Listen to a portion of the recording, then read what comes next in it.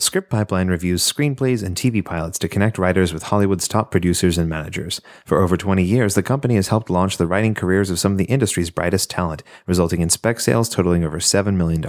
Learn more at scriptpipeline.com.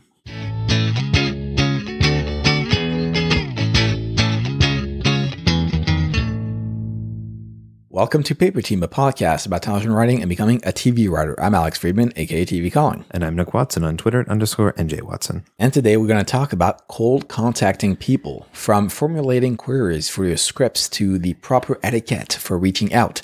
How should you go about contacting people who do not know you? But first, before we start, as you may know, we started our Patreon a few weeks ago with a ton of amazing bonus content like practical TV writing cheat sheets and extra episodes that you won't be able to find here on our regular feed. Absolutely. And after only a few weeks, we've already reached our first goal. So congratulations to us. Hooray. No, it's very exciting. It's awesome that we're kicking goals already. Absolutely. And the goal was that if we reached a certain amount of money, then we could confirm that we would be doing at least 2 live events this year. So we can confirm that we will be doing at least 2 live events in 2019.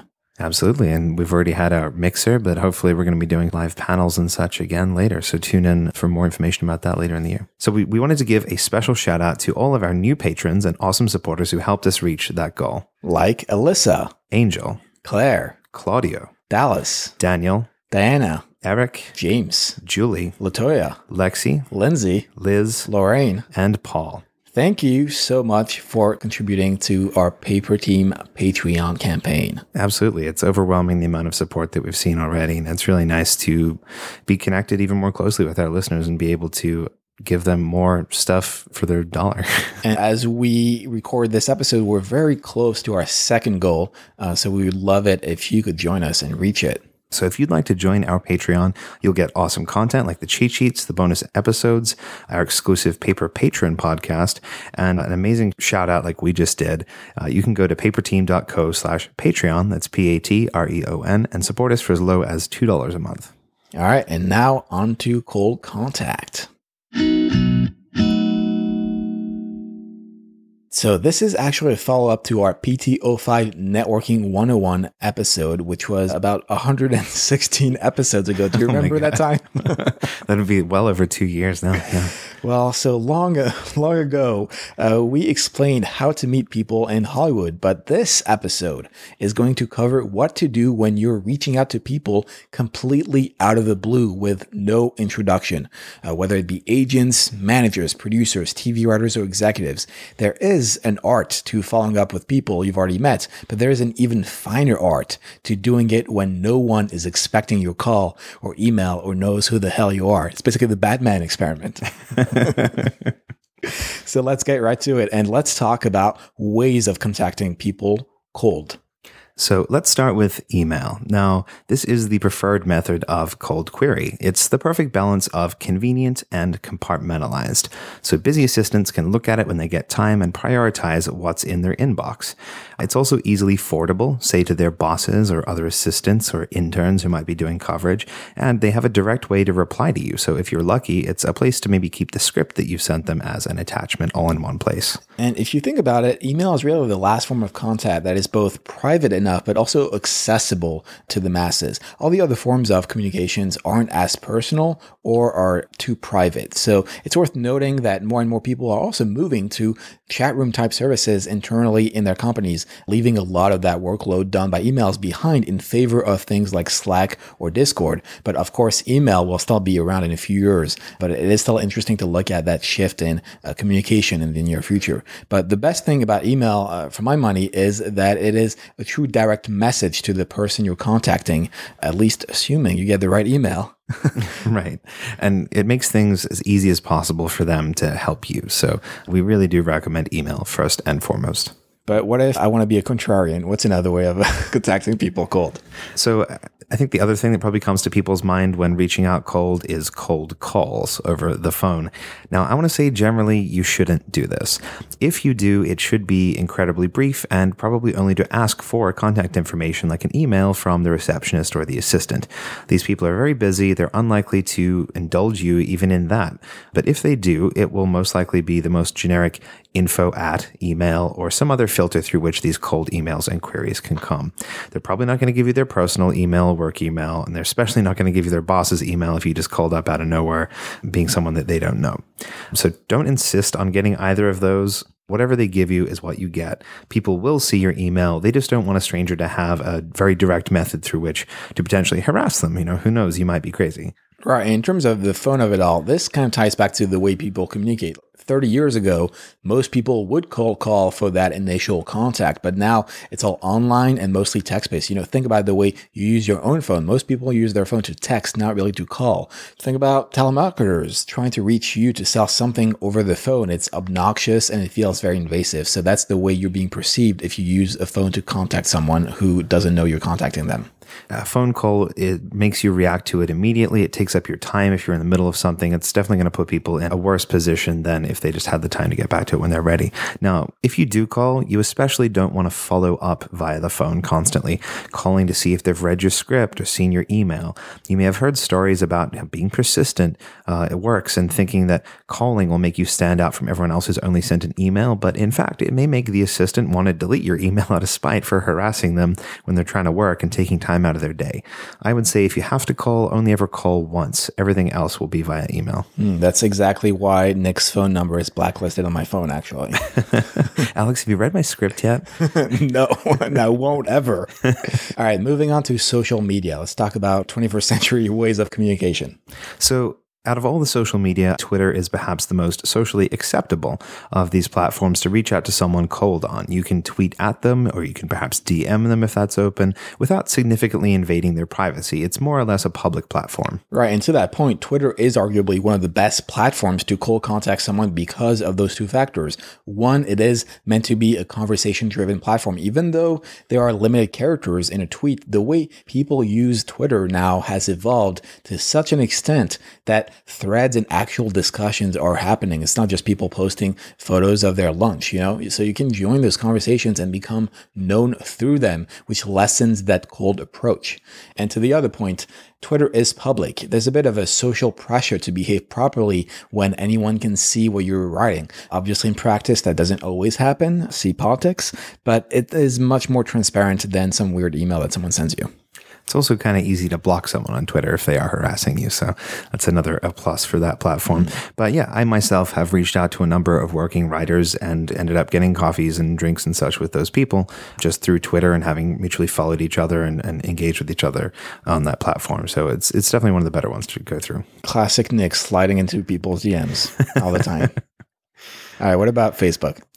So I think if you're trying to reach out to someone cold through Facebook, you're entering stalker territory, especially sending someone a friend request for the sole purpose of soliciting yourself as a writer and your work is a big no-no, even if you have mutual friends. And even sending a Facebook message to someone who's not your friend is kind of in that uncomfortable territory. Most people's Facebooks are made to be private and personal with their actual friends. Right. And I think we all have those horror stories of people trying to friend us or contact us because they need something. You should not be that guy or gal. And we shouldn't be emphasizing this still, to be honest, but unfortunately we have to. So respect people's privacy, unlike the founder of Facebook, Mark Zuckerberg. Right. And it's one thing to reach out wanting to genuinely form some sort of relationship or just be in contact with someone. But if you're reaching out directly to promote yourself and to be read my script, that's just instantaneous, I'm never going to talk to you again kind of territory. Yeah. And even the platform itself filters those messages out. So don't think that just because you send a DM, that person is going to read it, because Facebook now has changed the way Facebook Messenger works, where if you get sent a DM or I guess a message from someone who you are not friends with or not even in a group with, then that message is going to go to a separate folder. So beware of that. Mm-hmm. Another one you might be thinking about is LinkedIn. I guess my question would be, does anyone actually use LinkedIn for anything other than maybe applying for jobs? How dare you, sir? How dare you? Most likely, no one wants to be solicited by writers or other creatives on their LinkedIn profiles either. Maybe if you work together on a project, they can endorse you as a writer, but that's about it. Yeah, I feel like unless you're in a corporate office, most people in creative capacities do not use LinkedIn because it's a very business-oriented platform. It's not really something for creatives. If they have it up there, it's probably just to have their resume online somewhere and to be able to apply through certain job portals. How about Instagram, Alex? Well, Instagram to me is a big your mileage may vary case. A lot of people now see that platform in the same way as a lot of other people see Twitter. It is that open social media platform to share content. The one major distinction between Instagram and Twitter is that Instagram actually has that open DM access. So you can actually slide into someone's DM without being their friend in the first place, unlike Twitter. And that is that huge responsibility and something that should be respected and valued. So it can easily veer into that Facebook stalker category. So I would not really advise anyone slide into people's DMs unwarranted because you don't want to be that creep. Right. And there's a distinction too between private Instagram profiles and public ones. If it's private and you have to request access, that might be an indication that perhaps this is just someone sharing their personal photos of their friends and family and holidays and things like that. And they don't want to be reached out to you in that way. Another way I think most people match with people is through dating apps. I think you swipe right for a valuable connection in this industry. Yes. As far as I'm aware, there is no networking dating app for Hollywood. So, definitely don't be hitting people up on Snapchat or Tinder or Bumble about reading your script or getting a meeting. Use those apps for what they're intended for. And what is that? I don't want to know. All right, let's move outside the social media. Don't send any here. script pics to people. Script pics. Let's talk about physical letters and submissions. Speaking of submissions, what are your thoughts on those? So, first and foremost, don't attach scripts or any other sort of material unsolicited. Don't send USBs, don't send CDs, DVDs, floppy disks, whatever. Floppy disks? What? Like, just do not send any sort of physical thing that people have not asked for. Whoa. This episode is going off the rails pretty fast. Now, on the matter of letters, in my personal opinion, letters don't offer this personal touch that they may have once done. To me, they almost indicate that you're out of touch or kind of desperate to get your stuff out there in some way. And speaking from experience, they just end up in the trash. At least with an email, someone can store it away and circle back to it and search it up while it takes up zero physical space. A letter just means that even if someone was interested, they would have to go to the trouble of transcribing all of your information and contact details and then replying through one of those methods anyway. No one's going to sit there and handwrite a letter and send it back to you asking for your script. Yeah, exactly. This is in the Victorian era. We're in 2019. And this actually goes to the research portion of this episode, which we'll get into later. But most places will point blank throw away any physical package that they receive, whether it's for security reasons or intellectual property reasons. So if you're that desperate that you're actually sending a physical letter, make sure it is worth the trouble and that you are addressing it to someone who will legitimately be reading that content. And for the love of God, please never, ever, ever, under any circumstances, send glitter. Well, there goes my plan. And the last method of cold contacting people would be in person. And so I want to say about this, please never show up at an agency or management company or studio or network, whatever it is, asking to see someone without an appointment. Don't try to hand them your scripts or your resume. Don't give that to the receptionist to pass along, because you're just going to become the latest story that gets circulated around the secret industry boards and whatever about some crazy guy or gal who showed up and wouldn't leave until someone saw them. That may have worked for the good old boys in the 70s and 80s or something, but today it will get you blacklisted and or arrested. Yeah, and also this isn't a rom-com on Hallmark. You can't just show up and fall in love with that executive. That's not really how life works. Exactly. It's a very quick way to get yourself painted as someone they never want to hear from again. So now that we've covered the various methods by which you might cold contact someone, let's take a look at how people might be perceiving someone who is reaching out to them and how to best position yourself in that regard. Yeah, and so before we get too into the weeds of how to formulate that query letter, it's important to take a step back and contextualize how people are perceiving you and perceiving that contact in the first place. So if you think about it, cold contacting is a bit like being a door-to-door salesman. They're not expecting that interaction, and so you just show up at their door unannounced, figuratively, hopefully, and a certain percentage of those people are going to open the door, meaning your email, and an even smaller percentage are going to engage to that email, and even a fraction of those people will read, much less respond to you. So what does that mean for you? Well, it means that you need to target and be very specific so that your contact is relevant to them. So it behooves you to put your best foot forward when you're contacting and when you're creating that letter. So first of all, make sure you're sending to places that are looking for content or people like you. So for example, Netflix, doesn't have an open submission policy. Neither does CA. So you got to do your research. Yeah, I've seen lists circulate on writing forums, etc., of companies that accept cold queries and open submissions. And I'm going to be honest, very few companies openly invite these things, especially not agencies. Many state that for legal reasons, they simply can't even look at your submissions for fear of you suing them if they ever do anything similar. Hence those waivers that people will have you sign if they ever do read your script. Now, you're going to have the most luck with boutique management companies and smaller production companies. I know when we had Daniela on from Circle of Confusion back in PT59, she mentioned that they did accept cold queries. And I do know that there are some companies who have, say, interns dedicated to logging cold submissions and working their way through them if they sound interesting. However, more often than not, these companies on these lists that accept open submissions are just companies who haven't actively and loudly said no to cold submissions. It doesn't mean they're sitting around all day desperately waiting for them to roll in. So you need to make sure that when you do it right in order to get their attention. Right. So let's say you write this amazing police-focused, action-heavy drama with that very specific sense of humor that only you can do. And let's say you're also looking for a rep.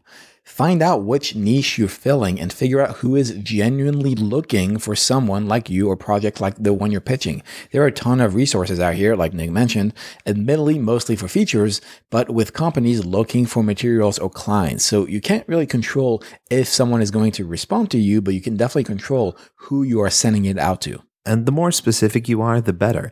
It's easy to tell when someone's blasting out a carbon copy query template to 300 companies on a BCC. Now, if you take the time to personally tailor it to, say, maybe your 20 best shots or whatever it happens to be, you're going to have a better chance of getting a response than 200 random shots in the dark. Insert here Hamilton reference about shots. On a similar train of thought, if you've laser targeted enough that you know which person at which company you're sending yourself to, make sure you're sending it to that person. If you're trying to contact a specific manager, then it is important that you get the right person to either forward your ask or land on the correct desk. Otherwise, they'll just get lost in the backlog and never be read. You can address it, even if you're sending it to a general info email, you might address it to attention Diane Adams or attention Kevin Chan. At least there's a chance someone will forward it onto that person directly and see if they want to respond.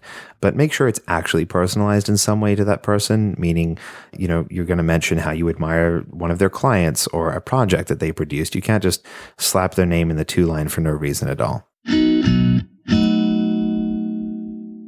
All right, so let's get down to the nitty-gritty and talk about the fabled query letter.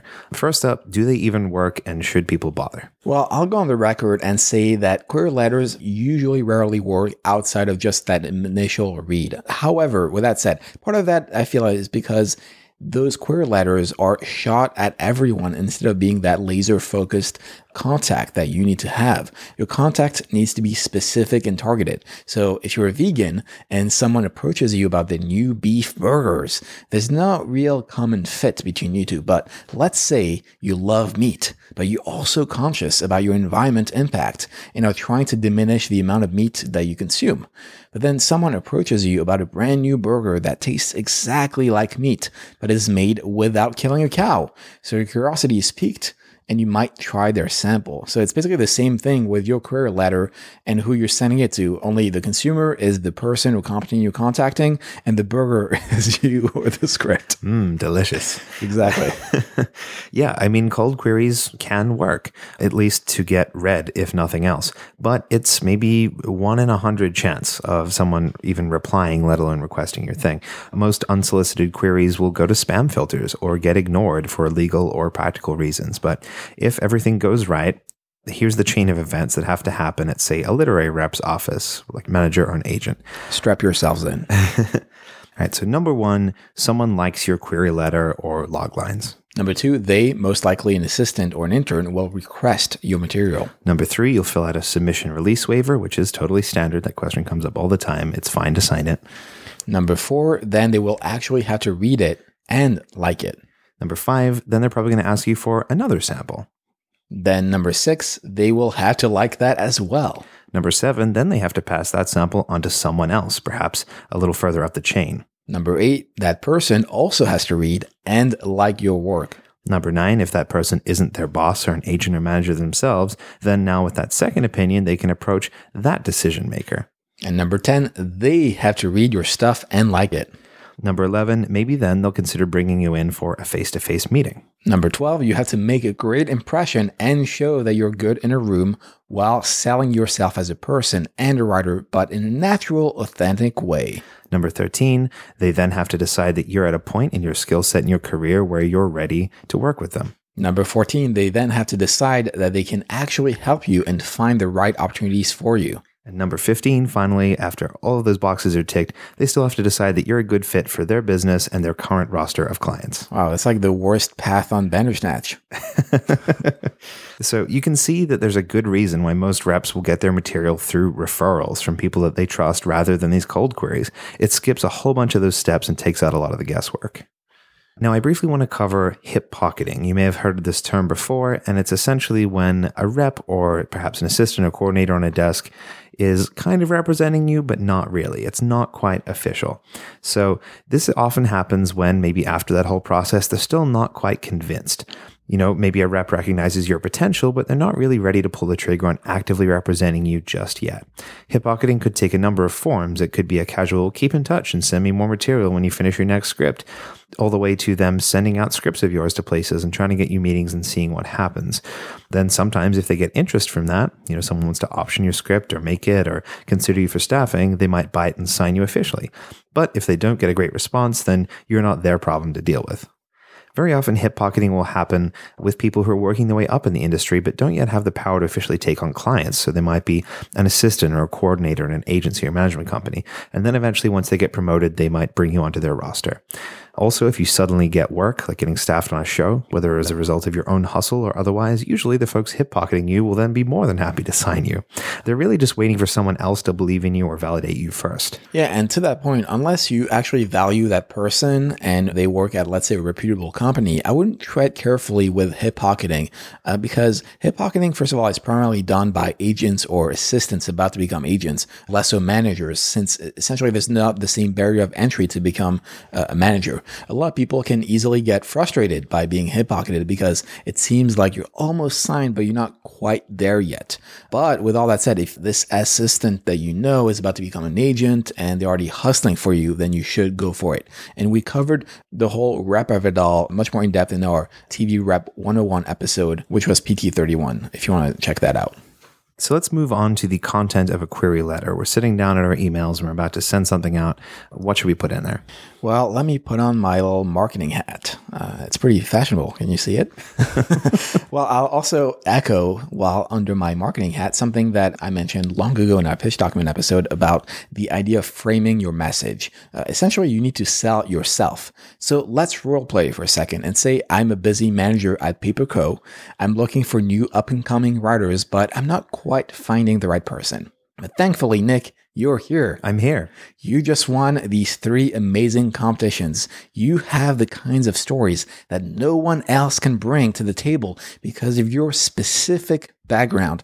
And on top of your well-received samples, you're already working on other scripts that perfectly fit the mold of our Paper Co. management company. You've been listening to our TED Talks and you've been to all our AFF panels and you're a fan of all of our shows. I know I'm pretty great, huh? Oh, classic Nick, always doing his research. And as I read your message, I realize all of that. And I say to myself, wow, this person knows what we're looking for better than we do. Hook, line, sinker. So that's how you need to frame your story and your content. It's about what we need and how you can fill that void. It's a bit like a job interview where they're looking for the right person for the right spot. That's how you should think of the query letter as. Absolutely. And I think that there's this notion in people's heads that assistants and other folks in the industry are sitting around as gatekeepers and they enjoy the process of keeping people out of the industry. But that's not the case at all. In fact, it's quite the opposite. They are looking and hoping for some brilliant young rising talent to show up with the best script they've ever read so they can put that on their boss's desk or they can go get that made and that will help their career. So if your stuff is good enough and you sell yourself in a good enough way, the opportunities are there. As for the content of a query email, as someone who once worked for a literary management and production company, I would read queries on occasion, and the ones that I found the most compelling were always concise and to the point. They highlighted why the writer was interesting or unique. They had killer log lines for maybe 2 or 3 samples, and they were respectful, professional, and not cheesy or gimmicky. Now, that said, if it's done well, showing some of your voice or humor in these letters can still be effective. And importantly, they did not just attach their scripts and send them off.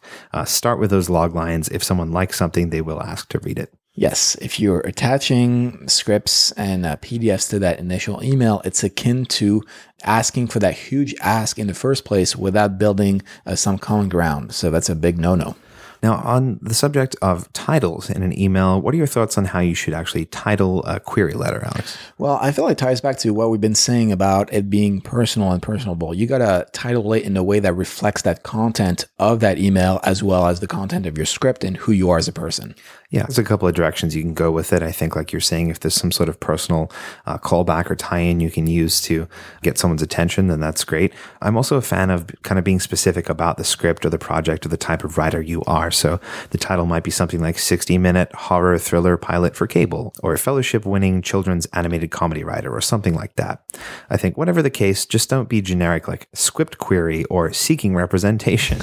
In fact, many people will actually have a filter on their email and put all the emails with the word query in them into a folder or maybe even the trash, but it's going to skip their inbox and they're probably never going to see it. So I'd avoid using the word query at all. Hack the inbox. All right, so let's get into the etiquette of cold contact in general. This applies to sending out your letters, but also reaching out to people generally, whether you know them or not. So let's go over some of the do's and don'ts. Well, first of all, don't mention people who cannot vouch for you or connections you just do not have.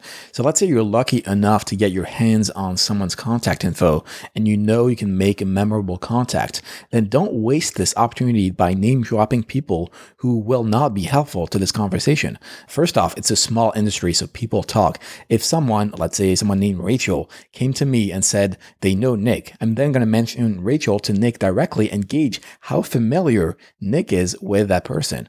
Is it an emphatic, oh my God, Rachel is fantastic? Is it more of a lukewarm, I think I met Rachel once at a mixer? Or worse, is it a never heard of this Rachel before? Now, why the hell are they mentioning me if they do not know me? Secondly, this is meant to be an interaction about you. If you have that true connection, then you should try to go through them first before contacting this person. But if you're not on friendly terms with them, or at least enough to ask them for that favor, then bringing them up altogether may leave a bad mark as opposed to focusing on what you're bringing to the table. And there's another thing that happens sometimes where a friend might give you someone's contact email, but they might say, well, I don't know them well enough to introduce you. So in that case, do not betray their trust and mention them anyway. They're doing you a big favor, so you should take what you can get. There's often a good reason why they don't want their name being dropped there. Maybe they didn't leave things off on great terms with X manager, or they're still waiting on a reply from Y exec, and they don't want to use up that person's attention or patience on an intro to someone else instead of following up on their pending project, for example. The other thing is to be concise and to get straight to the point. So think about what Jeff Bezos wishes he could buy more of. That is marriage. Marriage. Ouch. No, it's actually time, believe it or not. And that's kind of why Amazon's HQ2 are located within minutes of where he lives, because he's a celibate man now and all he has is time. Oh boy, we're never getting a show on Amazon ever, Alex. Well, okay, never mind then. But the same holds true for your own time and the time of the person who's going to engage with you. So don't waste it by adding useless bits of information in your message. It all comes back to that same thing. Why should the person care? It isn't your college degree. It isn't your hobbies. It's what differentiates you from everyone else. Anything else only dilutes what you're trying to say. Another good point in terms of being concise is to never say the same thing twice. Just like in writing, make sure you're making new points in each sentence in a concise and compelling way rather than waffling on and repeating yourself. You probably want to front load the important stuff so they have the highest chance of seeing it. That said, don't skip the lead in and just be like, script. Script. With like 10 exclamation marks. Is that what you say when you enter every room? Script. I do. I should probably stop. Well, by the same token, please don't mention things that seem impressive to you, like script, but aren't impressive to anyone else. So if you're a finalist for the Nichols, by all means, highlight that success. But if you want a competition that no one has heard about, it will only appear as fluff in that email unless it means something to the reader. Another important point is not to make it weird. Yeah, I mean, it has to be said again, sadly, nobody likes a creep in this industry. So don't make weird double entendres like us in this podcast. Don't joke about things that shouldn't be joked about. Like us in this podcast. If your material is meant to be provocative, then it should stand on its own merits. There's also no need to make it extremely personal and show your research to such a degree that the reader thinks you're a bona fide stalker. I would not bring up the fact that you looked them up on Facebook and saw that their favorite flavor of ice cream is pistachio. John, I know where you live. Yeah, and I think the same goes in terms of making it weird for gimmicks. Some people think that they can be grabby and bold and get people's attention, like writing a query letter in the voice of their character from the script, or cutting and pasting together a serial killer ransom note or something. I don't think I've ever seen a gimmick query letter that convinced me to respond to that person. If anything, it made me think it's more likely that they're a weirdo and I should probably avoid it altogether, even if the logline maybe sounded kind of cool. People just want to deal with normal people. And speaking of being a normal person, don't seem crazy. Yeah, so there was recently a gentleman who shall remain unnamed, but he achieved some notoriety on social media for his attempts to get a meeting and land a show with Netflix. Now, he did this by booking flights to LA and showing up at the Netflix building. In fact, I believe he tried both their Hollywood office and their HQ in Los Gatos. And both times he was immediately escorted off the premises by security. However, his response to that was this. And this is all very published on social media, and I believe he even had videos of him going into the lobby and trying to get this meeting. So this is how he responded to being kicked out of Netflix. Coming here has already got us closer to working with Netflix. I was escorted out since no meeting was scheduled, but I'm already working to make a contact to land a meeting in the next 48 hours. It's moments like this I will never forget. I told the gentleman who walked me out that I would see him again soon. I smiled and shook his hand, then walked away. This is just the beginning. You can't beat someone who never quits. So, look, I admire the optimism and the positivity and the belief in themselves, but this is still not the right way to go about doing it, like we've said. You can't just walk into someone's lobby and ask for a meeting, and then once you're escorted out by security, take that as a sign that you're closer to getting a meeting than ever. No, you're closer to going to jail because that's illegal. Yeah, I don't even know how he got on the lot there necessarily, but there are right ways to go about things. And if anything, all this shows is that you don't have an understanding of the industry and how it works. No one's going to want to sit down and hear your show pitch if you don't even know the basic etiquette of how to get meetings in the industry. Oh, behave, as Austin Powers would say. Now, on that topic, you shouldn't also, in a query letter or cold contact, suggest or push for a meeting. That's entirely up to them. If and when they decide they like your material and that you're a writer worth meeting and not crazy, that's their call. Pushing to grab a coffee or a lunch, especially in your first email of an unsolicited query, is very pushy. When there's something to meet about and discuss, they will ask you. Right. Remember that you are already asking something by submitting that email, and that is for them to read the email and potentially even read your content. So asking them for an email is by that point the third ask, and it should be on them to do that, not on you. Again, flowing on from that, don't be entitled. Be humble. If you come out of the gates by saying you're the next big thing in Hollywood and your script will sell for millions and they'd be dumb not to sign you, no one's going to want to read you. Because even if half of that was true, you're not showcasing the kind of personality that anyone wants to work with. Quiet confidence is the key. Establish your credentials in a smart, concise way and allow your writing to speak for itself. That will get you much further than arrogance or thinking that you are owed something. Right. That's the whole point, is you're trying to sell yourself, but you also need to be honest about it. If your content is legitimately good and you have traction, then you can leverage that traction to propel you even further. No one owes you anything, so move on to the next thing if you're not getting anything out of this cold contact. Right. And likewise, reacting badly to either not being read in a reasonable amount of time or being told that they didn't connect with your work or it wasn't right for them, and then, blowing up about it, that's another huge red flag. Like, what do you expect to happen if you get angry at them and tell them they're wrong? Are they going to stop and go, oh, wait, you're right. I made a mistake. Your script was great and we're going to sign you immediately. That's not going to happen. You're only burning bridges. So take it on the chin and move on to the next one. Now, conversely, if you're going to follow up, respectfully follow up only if there's no response.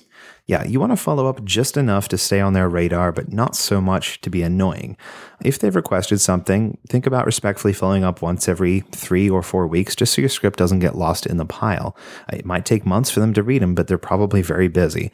Emailing every few days or every week is just going to get you on their crap list. And you can check out our follow-up episode, that's PT07. We keep pimping those episodes, but they're really good. So PT07 for more on how to properly follow up without seeming desperate or a creep. But if you send an email and haven't heard anything back in a few weeks, you can send a little message in a way of wanted to touch base with you, etc. So that's perfectly natural as long as you're not overbearing. And the last important point is no means no. And this goes for all things in life, but for this as well. So you need to be able to accept when they tell you that they're not interested, or if you say haven't heard from them in 6 or 12 months despite your follow-ups. Asking to send another sample if they didn't like the first one, or trying to turn the no into an ongoing relationship despite them not even liking your material is not going to work out. You really only get that one chance to blow someone away. Which is a good reminder that you need to make sure your material is absolutely 100% ready to go out before you start querying people and having them request it. It should have been through multiple rounds of notes and rewrites, and you should be confident that this is probably the best thing you've ever written, because just okay is not going to cut it. Even if you have a competent, decently written script, that's not going to make someone stake their reputation on putting your script on their boss's desk and vouching for you. When you're going through this cold query route, you need something undeniable. And that rejection should fuel you towards contacting the next person and pursuing your career.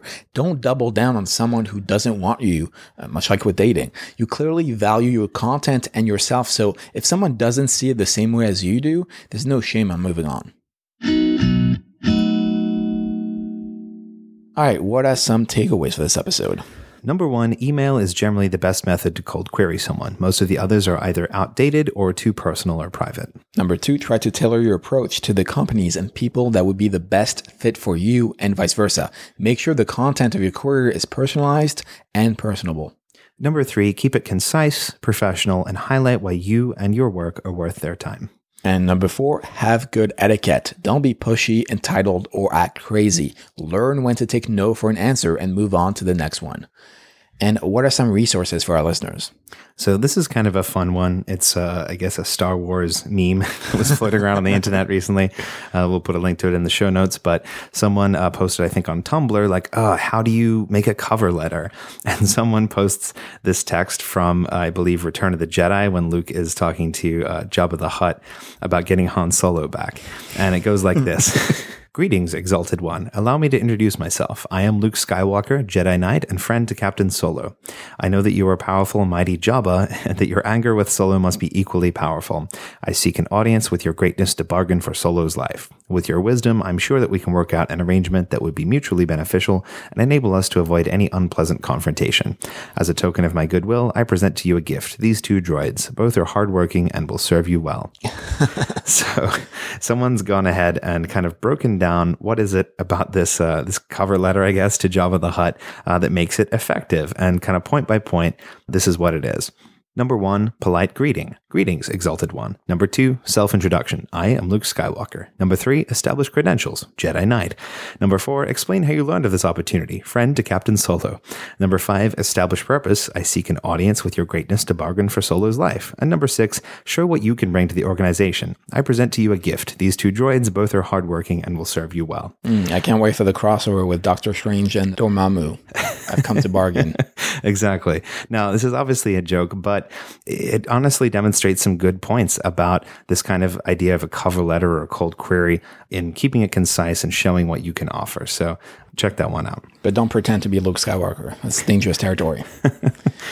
All right. And before we go, don't forget that we are now on Patreon. So if you enjoyed this episode, please consider supporting Paper Team via our Patreon page at paperteam.co/Patreon. That's Patreon. And you will get exclusive content, opportunities, as well as merch. And we can keep producing a great show for you every week. So thanks to our listeners for taking the time to tune in. You can get all the show notes for this episode at paperteam.co/121. And as always, I'm on Twitter at tvcalling. I'm at _NJ Watson. And the 2019 Script Pipeline season is now open. Writers can submit by March 1st for a reduced entry fee. The Script Pipeline finalists and winners receive extensive long-term industry exposure, and they have one of the biggest grand prizes for writing worldwide at $50,000. You can learn more at scriptpipeline.com. And if you have any thoughts, feedback, ideas for future episodes, you can send them to ask@paperteam.co. And what are we doing next week? Well, next week, we're going to be talking to Des Doyle, who is a filmmaker. He was the director of the Showrunners documentary and runs writing programs for Screen Skills Ireland, teaching them about the U.S. showrunner and TV model. Yeah, it's going to be a great conversation about the way showrunning has influenced the rest of the world and television writing itself. Yeah, so tune in next week for that. See you then. See ya.